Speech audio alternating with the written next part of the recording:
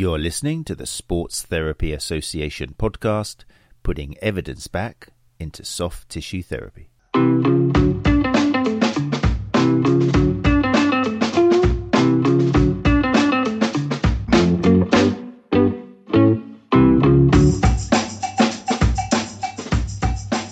Evening, people. How are you? It's 8 o'clock. It's Tuesday. And that means one thing. It's the Sports Therapy Association podcast, which is recorded live, as you will gather. If you listen to the podcast, then you will realize that this is recorded live on YouTube. And you're welcome to come and join us. You simply have to go along to the Sports Therapy Association YouTube channel at 8 o'clock on a Tuesday. And you can come and you can speak directly to our guests. And you can mix with the other people in the live lounge. It's October, and we are continuing our look at our discussions with speakers who are joining us this November on the 23rd and 24th at Therapy Expo in Birmingham. So tonight we have the wonderful Bill Taylor, who is going to be joining us very shortly, who is a male pelvic health specialist. He's going to be talking about male pelvic health in particular. He's going to be at Therapy Expo on the Wednesday, 23rd November, 1:45 p.m. And also going to be, in case you can't make it at lunchtime, he's going to be in Theatre C at 10:45 a.m. My thanks last week, first of all, to Liz Bailey, who joined us. Great episode. Liz is going to be joining us at Therapy Expo as well. And that will be, let me bring up the little program here. So if you are joining us live, then you can see all this on the YouTube channel, which is the advantage of coming onto YouTube if you can. Let's put this in big here. So Liz is going to be around in the STA Theatre at 10 o'clock in the morning. And following Liz, there will be Dr. Gary Mendoza, who we've had the pleasure of chatting to as well on the podcast. And before, there'll be Anna Marie and Paul Coker, who are going to be doing massage and manual therapy point of view. The whole day is going to be a fantastic collection of speakers to listen to. There's 5 in total. And then when we go to the Thursday, then that is when our guest tonight is going to be joining us at 1:45 in the afternoon. So I think that's said and done. Our guest for tonight, who is Bill Taylor. You're listening to the Sports Therapy Association podcast, putting evidence back into soft tissue therapy. Hey Bill, how you doing? Hey, how you doing? I'm very well, mate. How are you? Nice to see you. Yeah, nice to see you too, mate. But thank you for giving up your time, as always, for joining us. Thanks for asking me. Thanks for having me along. It's been a year, and I know you're a busy man. I've obviously, have I been calling you every week? Bill, can you come on? It's been 52 weeks. So finally, I broke you down. And you said you were free. So thank you. I think I saw the invitation and I jumped at it. I thought, oh, finally, he's asked me back. Listen to. So anyway, yes. Thanks so much for joining us. Really excited, and thanks as well for joining us at Therapy Expo this year. I'm looking forward to it.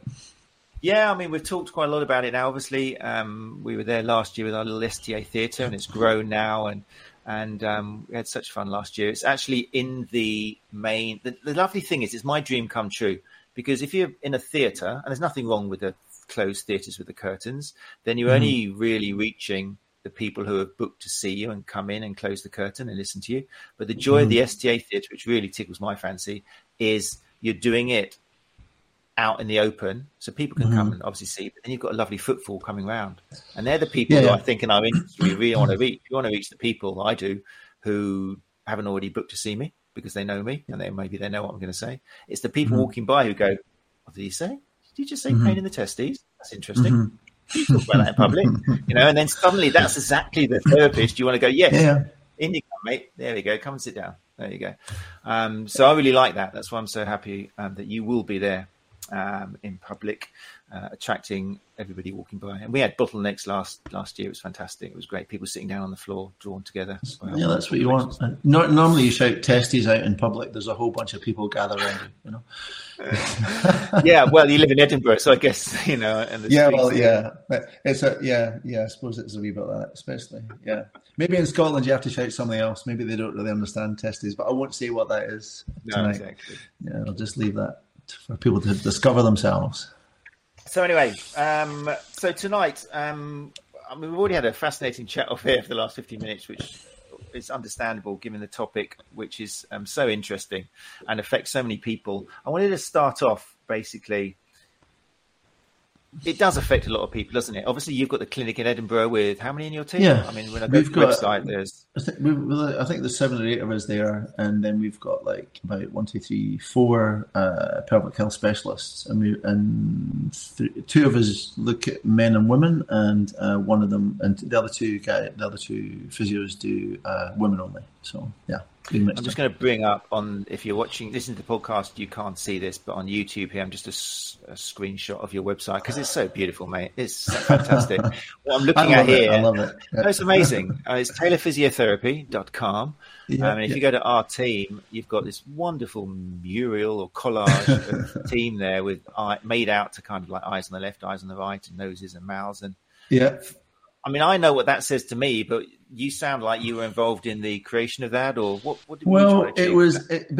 It was my friend at a company called Staunch Industries, who are graphic designers and designer people, and I had said to him that we're a really kind of tight knit team, and I said I wanted something that represented kind of us as a group, but the idea that not one of us was any more important than the other. And the fact that we have some of us have 26 years of experience, I have 40 years of experience. Some of the guys have been there for 7 or 8 years. I'm super lucky because my team don't move. I've had people. I mean, I've 1, 2, 3 of my people probably have been with me for over 50 years if you add up the years they've been together. And so for me, it kind of represented this idea that we were kind of a cohesive whole.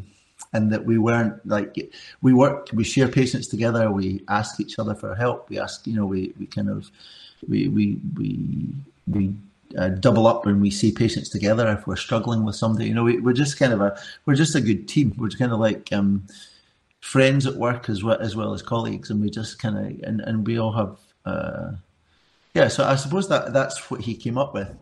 He's a mad South African, and I didn't even know what he was going to come up with. And when he did that, for me, I thought it was perfect. It was exactly what I had intended in my brief, but I didn't really expect that that's what was going to come. So yeah, and we've had it for quite a long time. It's quite interesting because I think it develops a couple of responses. Some people love it and some people find it a little disconcerting. I'm happy with both. I'm happy with a bit of disconcerting and I'm happy with a bit of a feel of it. So yeah, but no, I'm glad you like it. It's. I mean, for me, it's everything we talk about on this and the idea of. I love the way that it's smiles. It's ears everywhere listening, it's eyes watching the patient. It's just all the senses of communication and it's not making any noise. Yeah. So obviously I'm reading into it to take my kind of confirmation biases and things, but it's just everything a therapist needs to be and often isn't, where they're sitting back, listening, watching, giving the person time to talk. Yeah. That's what it is to me. It's a beautiful, silent greeting from somebody who's there to listen to you. It's really nice. Yeah. We've talked. Go on. I think that that's a really interesting thing that you say, because I think with my pelvic health patients, one of the things I say a lot that I hear from them after we've had a session is that they frequently say to me, like, thanks, Bill, good session. But actually, it's the first time that I think someone's actually listened to me. And I think it's the first time that I actually feel heard. So being listened to and being heard is kind of the big thing that they maybe feel they haven't had before. And I'm super lucky in the clinic because I can have an hour and a half or 2 hours with somebody if I choose to do that. Most of the new appointments are an hour and a half. And you can sit down and really listen to the patient's story. And when you listen to the story, you really get a sense of how much this group of patients really suffers and struggles with their symptoms and struggles with trying to find someone to help them. And I think earlier on you asked me why what's my motivation for kind of coming and talking on these kind of platforms, and I think it really is to push the idea that that working in pelvic health is a really great thing to do, and we need more people. We need physios, and we'll maybe talk a little bit more that we need sports therapists as well. We need people that are interested in working together with physios, that because I suppose as a sports therapist you might really feel, well, what can I do? How am I going to treat someone's pelvic floor, and how do I even start doing that? How do I broach that? And I think I was saying earlier that I do refer my patients to sports therapists for soft tissue work, and that makes it easier for them because I'm making a specific request to the therapist to say, listen, this is what I'm looking for. This is the kind of change I'm hoping to get. What do you think you can do to help me make that happen? And you know, because I can do the soft tissue work, but oftentimes these guys are coming quite a long way to see me. So I don't want to drag them all the way up if they can see me once a month, but have soft tissue work done in between. That works really well. So for me, physios working with sports therapists is a kind of a nice, unique and kind of, but it's just that it goes back to that photograph. Everyone working together, we're all a team. The person that matters most is the patient, and what can we do for the patient that's going to get them better sooner than Brilliant. Maybe they would be without it. Yeah. Amazing. I'm hoping that people listening to the podcast, I know the people in the room will be sitting back applauding you, and they've just stopped eating their popcorn and just kind of clapping and standing up. I'm sure. And I'm pleased to say that I can see the people in the live lounge now. It's happening. I can see you all. So thank you for joining us, people. Thank you. Your names up here. So Claire Walker's here. Good evening, everyone, says Claire. The joy of joining us live, if you listen to the podcast, is that you can come and say hi and your name comes up on the screen. And if you're interested, then go along to YouTube and have a look at the other 122 episodes. Brian Hux is in the house. Catherine Reimer says, hi, everyone. Hope you're well. How are you doing, Catherine? Brian Huxley. Leslie Campbell is here. Gary is here as well. Gary, we've got an interesting question for you shortly. I'm glad you're here, Gary. Gary's the founder of the Sports Therapy Association. Bob Duran says he's having Wi-Fi problems, keeps freezing. I hope that's just you and not me. Let me know if it's got better, Rob. And Glenn Murphy says good evening all as well. So thank you. And other people are coming in the live lounge as well. So thank you, people, for joining us live. I was worried. It's all fine now. So, yeah, that's really interesting hearing you say that, Bill, because my approach, we had you on the show like a year ago, like I say, and it was a fascinating episode. It was part of, I think, a month we spent on pelvic health. So we had people like Gordon Donnelly and I think Emma Brockwell, and we had other people talking about pelvic health, male and female. But back then, my take was, and it still is important, I think, that massage therapists and sports massage therapists have got a massive role to play as part of the chain, where a lot of these people who are potentially suffering from problems related to pelvic health will come to us first of all and come through the door because they want a massage, they're feeling ill, they're feeling stressed. And the first port of call is let's have some social primate grooming kind of stuff. I want to lie down and just feel good. So if we're asking the right questions, then we've got a massive responsibility for referring that person on to someone like yourself or somebody else like one of your other people down the country who could then change that person's life. And having spoken to, I think it was actually James Chapman from Mental First Aid, I think it was himself. He was saying that in a lot of cases, male pelvic health is linked with suicide.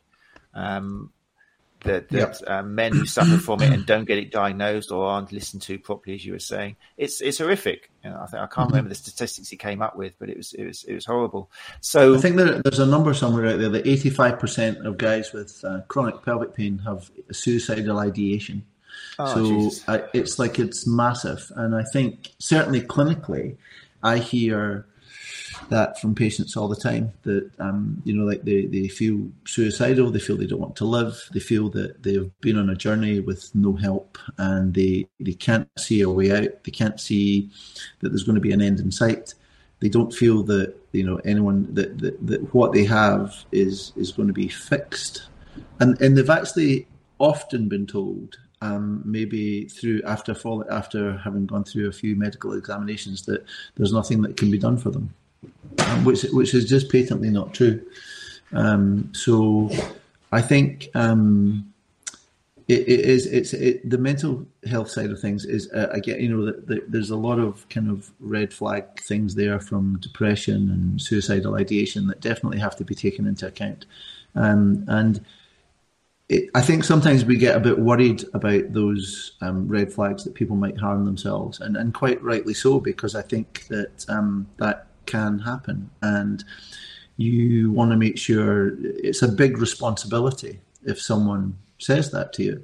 And I have a kind of a process that if someone says that, I first of all ask them if they've told someone else, have they told their family member they feel that way, have they spoken to their GP, have they reached out to a mental health practitioner, and if they haven't, then I encourage them to do that.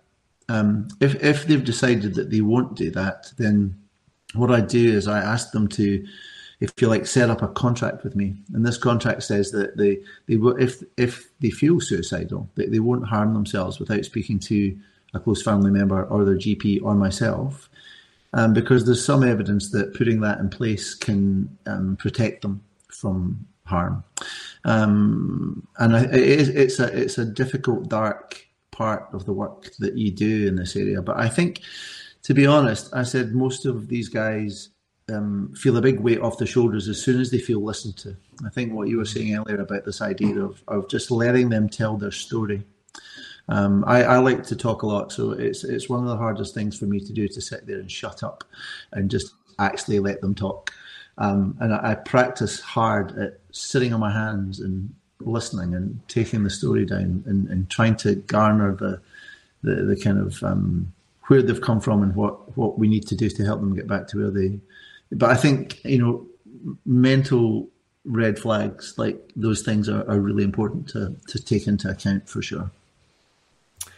It's wonderful. It sends shivers down my spine when I hear great educators and therapists like yourself echoing things that other great therapists and educators have said, with the difficulty that even you sitting on your hands and trying not to say anything or do anything. Just Gary Mendoza said he wants to get a T-shirt made. Some people just need a really good listening to. I thought that was brilliant. And that's such a lovely saying. And on his motivational interviewing, he kind of comes up with like ways of just letting that pause happen. Somebody's talking and there's a pause. Don't just jump in there. Just give them, count in your head to 3 and they'll probably keep talking. It's 100%. Yeah. So to get things going, I'm keen. I'm so excited. I'm looking at the time. I just want to fill this. There's so much information we can fill it with. Give me an idea for the people listening in the lounge and the people who are downloading, listening to the recording. What are some of the conditions which you commonly see, or maybe not so commonly see, in Edinburgh in clinic? What are we talking about here, which we put under the umbrella of? So I think, I did this recently because I was doing a talk somewhere else and someone asked me, what you're a physiotherapist, you must be musculoskeletal sports injury. And I said, well, yeah, so 50% of my caseload is MSK, probably dance and sport based. The other 50% is pelvic health. Out of that pelvic health caseload, that I see about 95% men. I see some women. The female patients that I see often are coming with complex sexual dysfunction. The men often pain. I think most of the guys I see are chronic pelvic pain, testicular pain. I see erectile dysfunction, post-prostatectomy. I tend to see guys that have had things for a little while and they've tried a few things and it doesn't work. I think I'm seeing probably at least maybe 5 pelvic health patients a day. So I'm seeing 20 a week. So it's like 80 a month. So it's a lot of people. And I have quite a long, date to get in to see me because I'm quite busy. I'm actually, funnily enough, I was at this point in my clinical experience where I'm thinking maybe I need to stop seeing MSK patients because in actual fact, there's enough physios and therapists out there doing that. And there's less of them doing the thing that I think is really necessary for her. So that is something that that might be happening for me over the next, say, 2-3 years. My patients keep asking me if I'm going to retire, and I'm going to be 60 next year. And I said, nah, I've got a lot of mileage in me. I'm not going anywhere. Because I love this so much. I love what I do, so I'm not really going to give that up. So these patients, they tend to be all age groups. I see a lot of guys with testicular pain, erectile dysfunction, and penile pain, maybe under age 25 and under. Anywhere from 18 to, well, I've got a 94-year-old patient with pelvic pain at the moment, and I've had all the way down to, the youngest patient I had was 7. So it kind of challenges you a lot when you have such a wide age range, but you just have to just be creative really and step up to the plate. And I think we're looking at, the kind of things we're looking at is bladder, bowel, sexual problems, pelvic pain. stress, urinary incontinence, urgency. Some guys come in, that things like post-micturition dribble, so they'll have a pee and they always feel there's something left there. And you think, well, that's not too much of a problem, but it can become quite an irritating thing for some people. I see bowel problems. And I think one of the complicated things, because I know the heading tonight was talking about red flags, and one of the problems that you suddenly see when you start writing the lecture for the Therapy Expo is that all of the symptoms that my patients have are all red flags for all conditions. So if you're a sports therapist with someone sitting in front of you with a list as long as your arm of symptoms that actually you have read in a book are red flags for pelvic pain, it's a bit of a concern, really, which is why it's quite difficult to do it on your own. And I suppose for me, a lot of the guys, by the time they come to see me, luckily, have a urological scan and they've been cleared for cancer, infections, and all of the kind of things that you'd be worried about. And although what's been happening the longer I've been in practice is you get people who perhaps skirt around that scanning process and end up in the clinic without having seen a urologist. And it's that point where you need to be very certain that you aren't dealing with somebody that has an underlying problem. And I think I'll tell a wee quick story about, you'd asked me, I think at the beginning, Matt, if I had any case studies. And an interesting case study for me was, it was about 5 years ago, and it was a 39-year-old man that came to see me. And he came in complaining that he was up at night to pee, and he had frequency, meaning that he had to pee more often than he normally would. He had urgency, that meant he had to go really quickly. And then when he got to the toilet, although he had this frequency and urgency, when he got there, he couldn't pee. He had hesitancy. And then he also described a feeling of a golf ball in his rectum. He had penile pain. And so when you listen to his story, it came across that perhaps at his age group, he probably had like a non-relaxing pelvic floor. He had a pelvic floor that was too tight. And you're thinking his age is not really that, he's not old enough for anything really serious pathology. And then when I went ahead and assessed him, and he had no increased tone in the exam. He had no weakness in his pelvic floor, but the big thing he did have was he had a prostate was enlarged and it was tender. And we, as physiotherapists, it's out with our scope of practice to make diagnosis based on that finding. But I said to him, look, the problem with you is I can't find anything that relates mechanically to what I thought was going to be the case. So therefore, you're not fitting the group, you're not fitting the mold, if you like, of the right patient. So I sent him to the GP. And the GP was thinking, well, he's 39, I'm sure it's not fine. They did a PSA test and it was through the ceiling. And he ended up about 3 or 4 weeks later having his prostate removed because he had prostate cancer. And for me, that was one of those big moments where I thought, red flags are interesting, but and definitely, so looking at his age, and he didn't have that many red flags particularly. And the big thing being his age mitigated a lot of those. So at that point, I suddenly realized just how kind of dynamic red flags were. And they weren't these kind of, it wasn't just kind of like one label attached to everybody meant the same thing. Because if you had somebody that come in, maybe they were 75-year-old, they had a past history of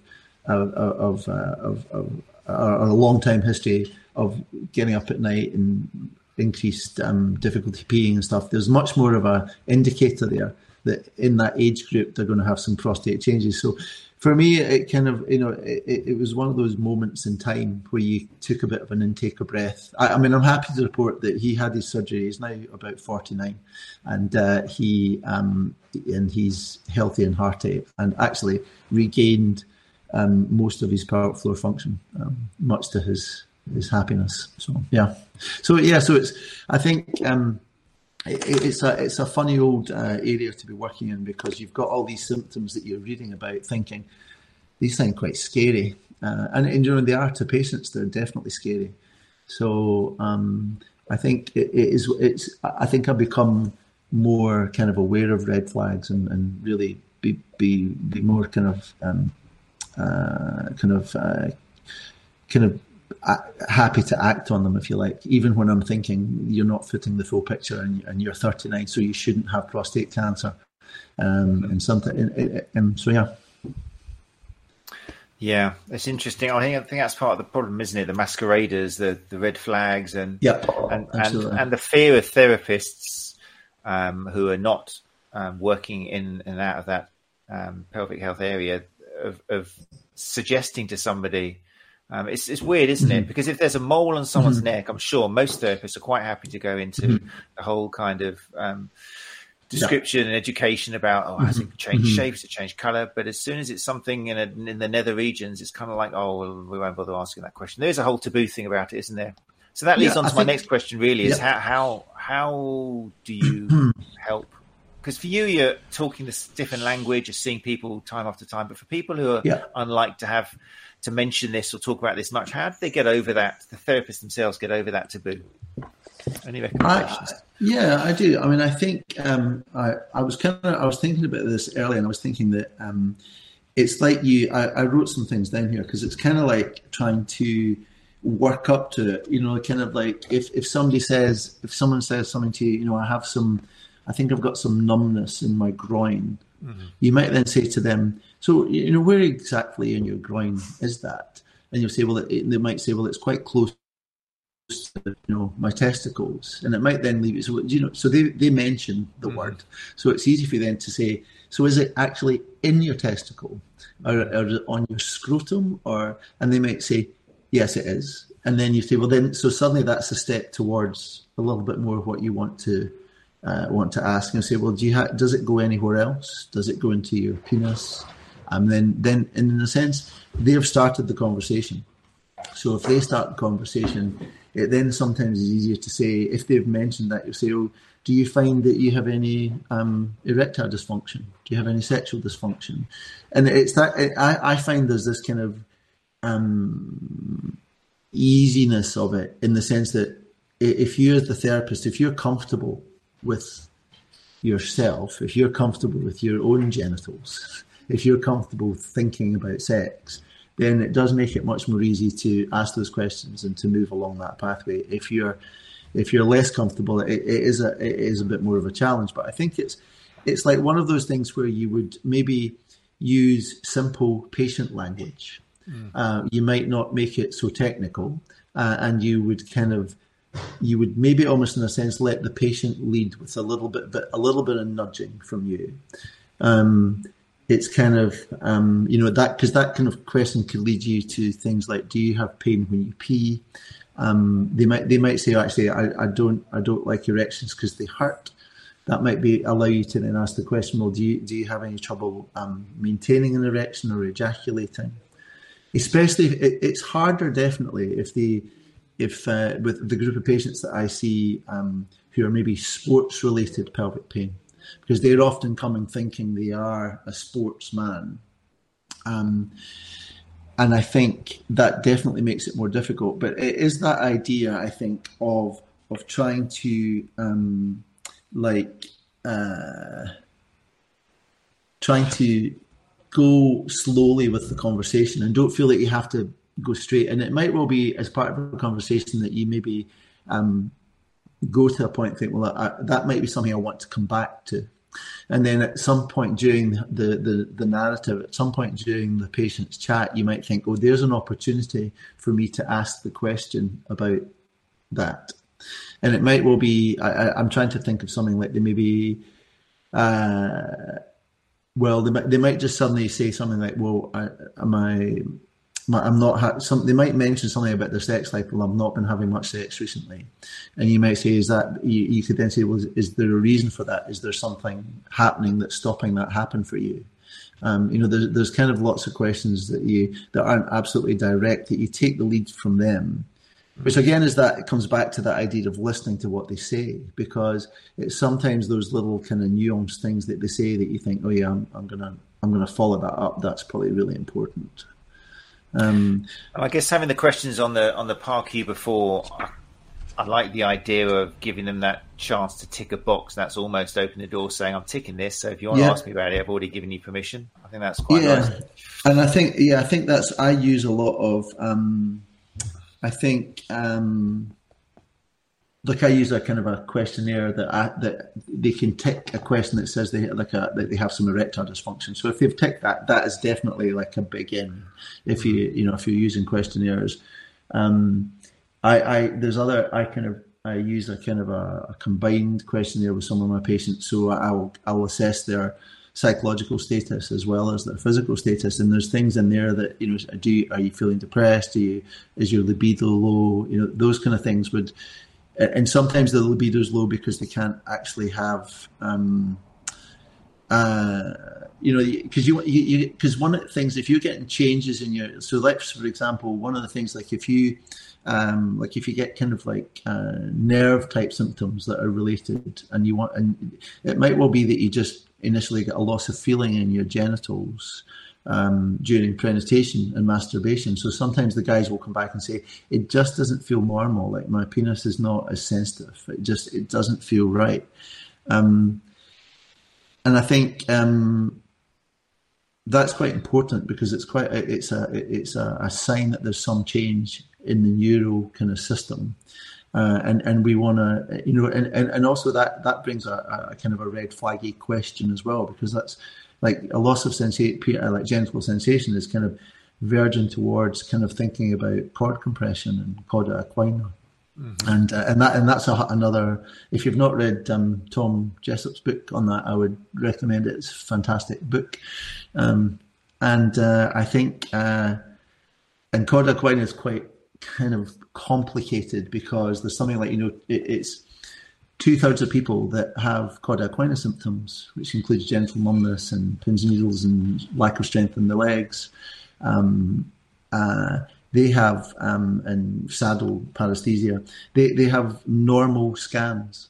So they don't have any changes on their scan. So it's an interesting kind of area. We could talk probably all night just about that. But I think that the thing you have to do when you're talking about sexual function and sexual pain is as a therapist, the sports therapist, the physio, you have to be comfortable with yourself about the questions that you're asking, and let almost the patient be the judge. And I always say to people, don't go beyond your own limits and knowledge about sexual function. Don't try to offer advice if you don't really know much about it, and stay within your own boundaries. And I think that goes for anyone that's working with any patient, but especially in these patients, because they hang on your every word, and they listen to every single thing you say. And once you've said it, you can't take it back, because they'll remember and they'll come back and tell you. So I think my feeling about it is just because, I mean, you might take that whole conversation on to things like, can you orgasm? And does that orgasm connect with your arousal state? So there's a whole bunch of kind of questions that can lead on from one to the other. But I think you're right. If a questionnaire is quite a useful thing to spark a conversation about sexual function.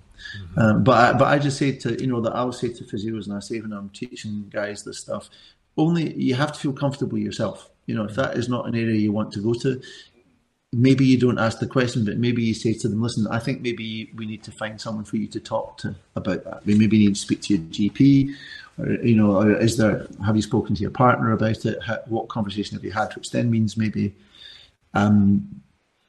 it's like, I think with guys, sometimes you can say things like, so one of the signs that you've got erectile dysfunction is that you lose your morning erection. So when you wake up in the morning, it's not there. So you can ask guys, how are you first thing in the morning? Do you wake up with an erection? And they'll, that's quite a useful question, because it then can lead on to other things. They might just volunteer stuff after that. So you sometimes don't need to ask very much to create a conversation that's going to build around that. Fascinating. And I guess it's knowing, I mean, listening to your conversation, I'm thinking, yeah, that's enough. I'd probably, once you've asked that, that's enough to get out the referral card and the business card and say, yeah, 100%. You know, but it's going to be different with each individual, isn't it? Because some individuals you need to read and realize they don't want to talk about this anymore, but they've given me a sign that, you know, I think I've spoken to a few therapists who have had conversations regarding this. You mentioned Carol Quiner and that, and it's late. I think it might be Mike Grice, but I think he had a chat with somebody at kind of like midday, asking these questions, which included pain during intercourse and things like that. And the client said, "No, I'm fine. It's fine." Young guy, 25, I think. And then it was when Mike was closing up at 5:30 in the afternoon, 6 o'clock, and suddenly he had a phone call going, "Hi, it's John, who I saw you," name changed, it's not the real name, who you spoke to earlier on. I was just in my mind, I was thinking about those questions you said, and actually the answer is yes, I have been doing this. I have been suffering from that. And Mike said, like, Mike, go to hospital straight away. You know, just go to A&E. You give me those answers. I want to rule this out. Just head down there now. And it turned out the hospital was really glad this guy did go and see them for one reason or another. So sometimes that conversation, you don't get the answers straight away, but you plant the seeds, don't you? And that, because I just want to stress to therapists, it is life-changing. It can be life-changing. You're not going to solve it there in the clinic unless you want to go down the route of becoming more equipped to work with these people. But just having that conversation and referring them on to the right person is huge, isn't it? It really is, massive, especially with men. Can we say especially with men? In terms of male identity and the higher rate of suicide and inability to talk about it. So I think I've got a bit of a bias, obviously, because most of I think, you know, I would say that I work with women and men, and I think they suffer equally. But I think that there's more, you know, like there's some GPs and some doctors still wonder why men. Why do they get these things? Because do men have pelvic floors? You know, there's lots of the public that feel that. You know, they'll say, well, I don't think men got pelvic floor problems. So I think we have. It's probably we're a little bit behind the women in that state. I think that we also have like quite a lot of great supporting. There's a community called Pelvic Roar that pushes a lot of pelvic health for women and for men, to be fair. But there's a lot of stuff out there for women. There's a lot less for men. I think traditionally men don't go to their GPs with problems. They tend to sit in things for a lot longer. And you're right. Like I had the whole thing about how it affects young men. And young men and suicide, I think is a huge issue, and it affects their self-worth, their self-esteem. It affects their, you know, there's lots of they've got an intolerance to it. And often I had a chap that came to see me just about 10 days ago, and he's basically been in pain for about 9 months with no hope in sight really of anything changing, and they're quite difficult to treat, because what happens is sometimes when you start treating them, the symptoms change, and they don't really want the symptoms to change. They want the symptoms to go away. So you have to manage their expectations to say, look, you've had this for almost a year. I've seen you once. I'm going to assess you, and that might alter things. And one of my statements I always make is, look, if I can change it, I can help you make it go away. I said, but changing it might mean that it might get a little bit sorer, a little bit worse, or maybe some of your symptoms. And one of the things that happened to him was he had testicular pain. And after we'd finished treating him, his testicular pain disappeared completely. And I'd given him an exercise program to do, which he decided, I'd told him how many times to do it, and he decided 100 times a day would be much more beneficial. And so after he'd done it 100 times a day, he got penile pain. So when he called me, I think the first thing he said to me was like, I'm done. That's me. Life's over. I might as well just give up. And so I had to do a lot of, so you become a little bit of a victim of your own success, because I had to kind of like pull him back in and say, look, you know, remember what I said? I said, if you change it, we can fix it. So you've changed it. And now the reason that this happened is, and in actual fact, he didn't admit to me that he had done 100 squats until after he said, well, I think maybe I overdid the squats. And I said, oh yeah, how much? And I think it's really careful with these guys not to be judgy, because they're very sensitive, and they think they're doing the best thing they can. And they think that, you know, if he's given me an exercise, if I do it a little bit more, that'll just be a little bit better. And I'd said to him, listen, you need to back off from that. You need to do this other thing. I'm going to give you a couple of other things to do to try and just alleviate some of the tension in those muscles. And then I think today I got a message from him saying, yeah, all the pains are gone. I'm a lot better. But actually what happens is that they then move to the next symptom. Mm. So I have this symptom and I have that symptom. So it's not gone yet. And I'll say, so let me get this straight. Your pain went from 9 to 1. Your testicular pain has gone. But what then happens is, because they've had it for such a long time, the only thing they're really interested in is, like, you know, this idea of complete resolution, and also this fear that, and I totally, it's a really understandable fear. This fear that, despite the fact that he believes me, he still hasn't let go of the idea that there might be something underlying his condition that's been missed medically that can be treated. And I'm absolutely certain there isn't, listening to his history, and having had the response that he's had over a short period of time. But it's kind of just, you have to kind of take them by the hand a little bit and take them on the journey gently. You can't, you know, sometimes you want to stand behind them and kick them down the path, but actually that's not always going to work. And you have to kind of try and persuade them that this direction is the way they want to go. So, yeah. Communication skills, massive, 100%, all the time. And it's sometimes you have to, that idea, you have to stop sometimes. And I was speaking to, there's a colleague of mine from America that I'm doing some work with at the moment. And we were talking the other day about guys with hard flaccid syndrome. And hard flaccid syndrome is a kind of a form of erectile dysfunction, often but not always brought on by overuse of pornography and masturbation. And there's a kind of a move slightly out there. There's a kind of a sense that, you know, masturbation and using porn comes with some degree of shame, and these people already feel quite ashamed because they've brought this on themselves, if you like. And Holly and I were saying, you know, it's so important sometimes not to, like, demonize and not to kind of judge the lifestyle and the things that people have chosen to do, because they didn't know this was going to happen. You know, they didn't go to do that. So I think it is really important sometimes with we all bring, myself included, we all bring baggage to the table with our patients, and it's sometimes really humbling to see. I think this young chap that I saw the other day, I said to him, do you know what? I said, I'm not sure at 23, if I'd had this experience that you had, I would have been as brave or as resourceful to find me, as well as committed to traveling to see me, and then committed to doing what I asked you to do when you've only met me once.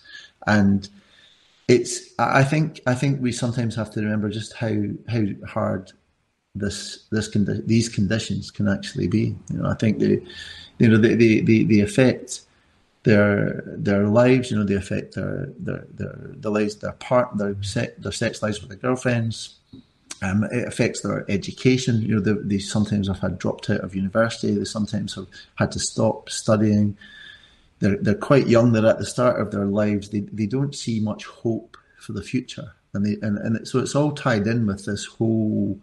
And you have to be really aware of that. You know, you have to kind of, you know, I was really pleased actually, because at one point a couple of days ago he said, I'm just going to drop out of school, and then he found out that he hadn't. He said, no, I'm sticking in. I'm doing it, and I'm going, well, good on you. That's, and you think so. You become kind of, you have to be all encompassing. You have to look at the whole picture, and it's kind of, you move into areas where, as a therapist and a physiotherapist, you wouldn't necessarily go with other patients. You probably wouldn't be having these discussions. I think pelvic health, it kind of creates a bit of an intimacy that is sometimes a little bit of a surprise when you're working in this field, but it is an intimacy that, you know, it can be really helpful as long as you have good boundaries put your boundaries in place and work to the best of your patients, then I think you get good outcomes. But you definitely have to treat the whole person. You can't just treat the pelvis. You can't just treat the testicles. You can't just treat the penis. It has to be the whole person for sure. Excellent, fascinating.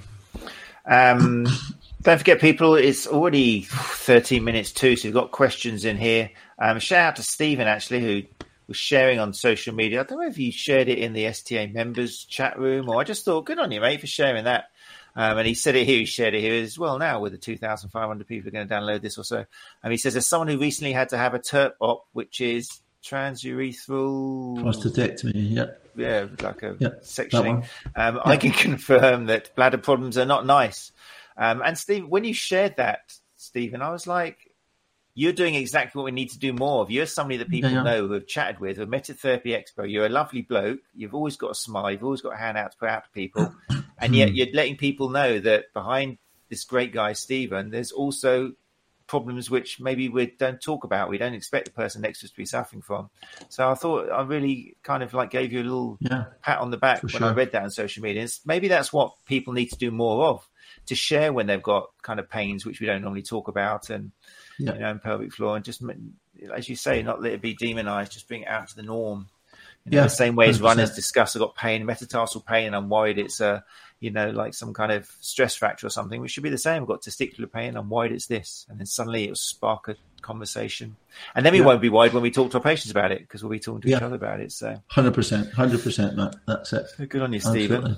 Leslie here says, it was great. He's a great guy. You'll meet him at Therapy Expo, I'm sure. You are coming up, aren't you, Stephen? I'm thinking this year. Leslie Campbell says, I had a male client a few months ago, and yes, his symptoms were total red flags for me. I had to send him off to see a doctor. Did you get any feedback from that, Leslie? Did you get any? I wonder whether they got back to you and said anything.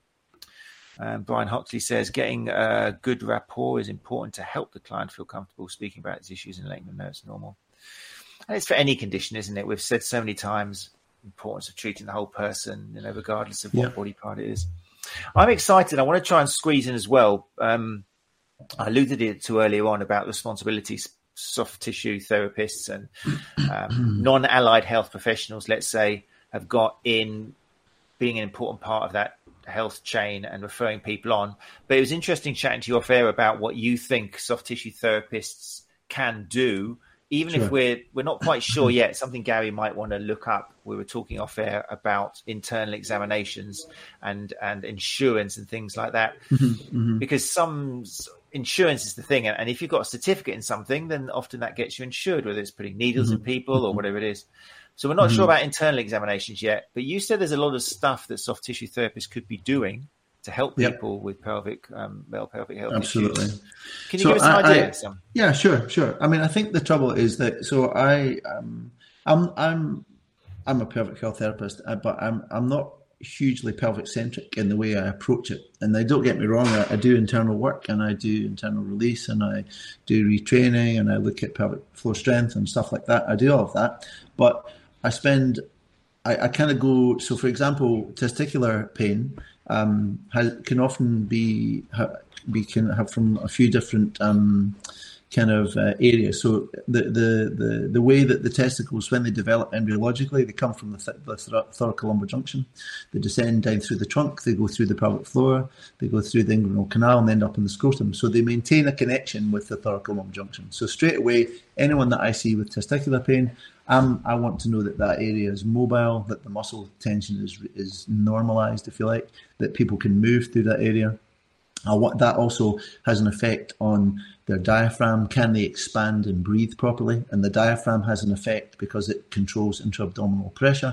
And that pressure system has an effect on the pelvic floor because the pelvic floor will kind of push against that and respond to it. And that can increase tone in the pelvic floor. So from a really simple point of view, with someone with testicular pain, if you work on the soft tissue and mobilize the thoracolumbar junction all the way down into the lumbar spine, you're giving a much more free, kind of relaxing kind of ability to relax for that area, really. And so that allows the nerve to move and be much more normal and good blood supply. That's going to help nerve mobility. And the nerve goes all the way down there into like the genital femoral iliac inguinal nerve. and it's connected through your hip. So if you can then do anterior hip work.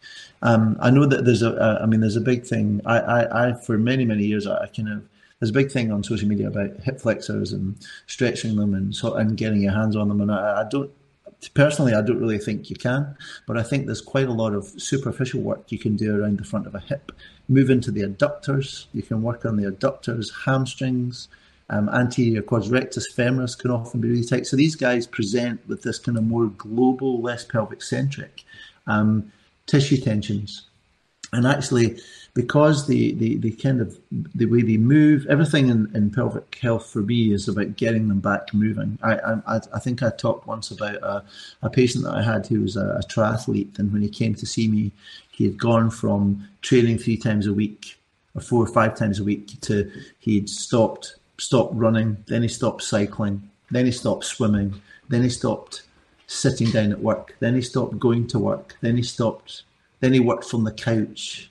Then he didn't get off the couch. And so when you look at that picture, although it might be a complicated picture of pelvic pain, it's a picture of someone not moving and stiffening up.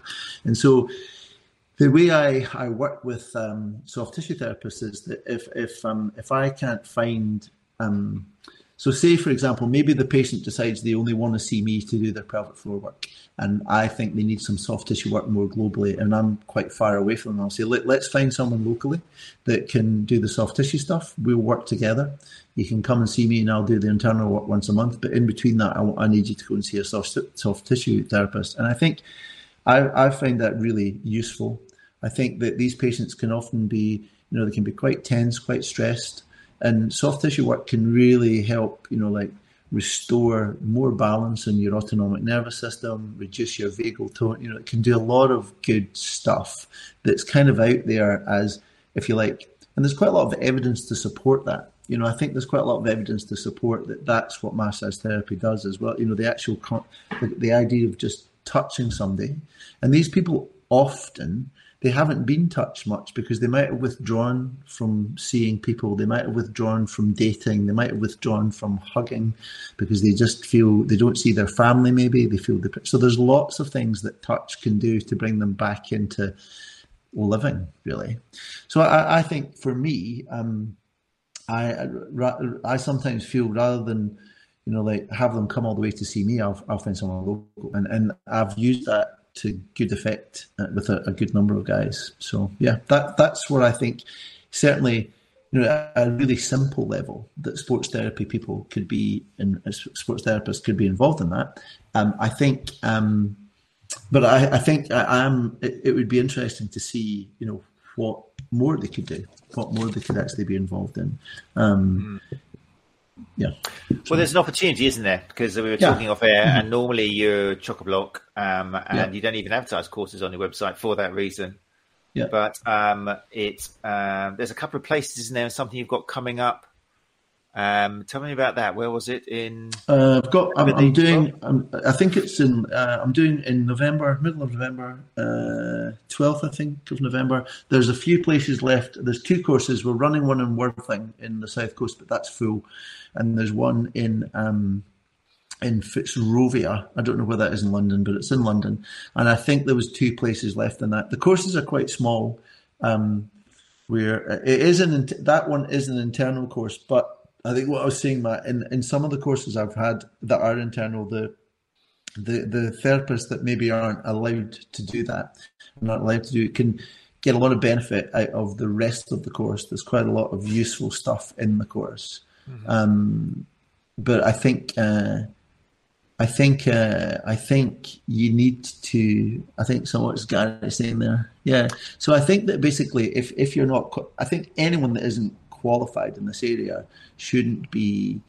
If someone does, and I would agree with what he said there. If someone has a pelvic health issue, they need to be assessed by someone that has special skill in that area. And then I think that and I'm not suggesting that sports therapists should be left to struggle with these guys on their own. I'm just saying that I think together we can work as a team. I think think I feel sometimes some sports therapists have been a little bit reluctant to see my patients until I've spoken to them and said, listen, this is what I need you to do. I'm happy to support and mentor you through this, and let's see how we get along. And I've to date, I've not really had any issues, but I don't, I'm not expecting them to take the responsibility of that, because I think the burden and the responsibility is too great. And because I think a lot of physiotherapists find the burden and responsibility too great. So I don't, so anyway. But the idea of co-treating is something which I think, in all respects, we're seeing is normally beneficial to the patient, of feeling that they're supported by a tree of different therapists and that. So it'll be interesting. Yeah. So there are courses. We'll put links to it in the show notes, which you can access from the sta.co.uk, or go to Podbean, or on YouTube. I normally put the links as well once it's finished. Gary's put some interesting information. If you are interested in it, basically contact Gary at the sta.co.uk with regards to putting you giving you directions on where to go if you are interested in learning more about pelvic health. But yeah, if not, talking to people around you. I don't need all to suddenly email Bill. I mean, Leslie's jumped in there already. Leslie Campbell is realising here from Edinburgh, I think. Leslie said, I'm Glasgow-based, Bill. If you need a soft tissue therapist on the West Coast, I'll introduce myself at Expo. But it's that sort of thing. Perfect. You're near, absolutely, reach out. It sounds like they're not going to bite your head off. They actually might appreciate being able to look after the patients better, not making them travel. Yeah, absolutely. Great information. Okay, right. Well, look, 8:58. Bill, it's been amazing. Thanks very much. I'm so excited at being able to spend some time with you in Therapy Expo. Just to let people know again, just to bring it up, if you have been listening tonight to the podcast and you are heading to Birmingham on November the 23rd and the 24th, then Bill will be talking in the STA Theatre. Let's bring this up. I'm just reminding myself now of my crib sheets. At 1:45 in the STA Therapy Update Theatre, 1:45 on Wednesday the 23rd. But also Bill is talking in, which theatre was it? You're there in the morning, aren't you? Did I get it somewhere? I think so. Theatre C at 10:45. So if you can't join us in the STA Theatre, then you can go to Theatre C at 10:45 if the topic is of interest to you. And if you can't go to Therapy Expo, if you're listening from another country or somewhere, then obviously you can find out a huge amount of information about Bill and the work he does by going to the website taylorphysiotherapy.com. Just got a wealth of information on there. And if you're interested in courses, then I think there's a contact button there. Oh, why have I got a picture of that up? That was a combination of last week's Liz and you. That was it, Bill and Bailey, and that's what I came up with. And it was something I wasn't actually going to show till now. I was going to send it to Liz. But yeah, Bill Bailey. Makes no sense now. It's supposed to be the beginning of the show. But anyway, if you go to Taylor Physiotherapy, then a load of information there. I recommend you go and have a little look. It'll probably make you change your own website in dramatic ways as well. Let's give them a little screenshot of that. Loads of information there as well. And also the connections with Pilates and all sorts of stuff we haven't talked about. We haven't even talked about Bill's relation and working with Scottish ballet and dancers. There's a whole load of information. But anyway, I'll come back. He'll come back. I'll see you in a year.